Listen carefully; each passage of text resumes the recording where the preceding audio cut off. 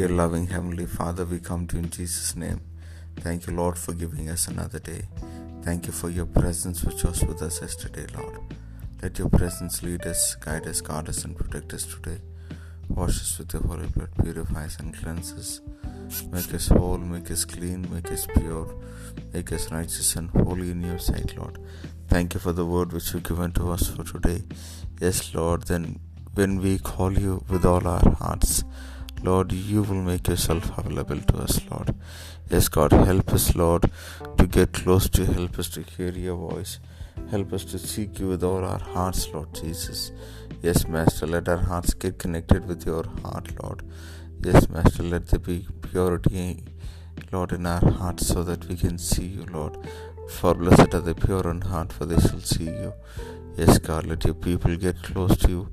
Let your people have a close and good encounter with you, Lord Jesus. We thank you. We give you glory, honor, and praise. In Jesus' name we pray. Amen. May God bless you, dear ones. Have a wonderful day ahead.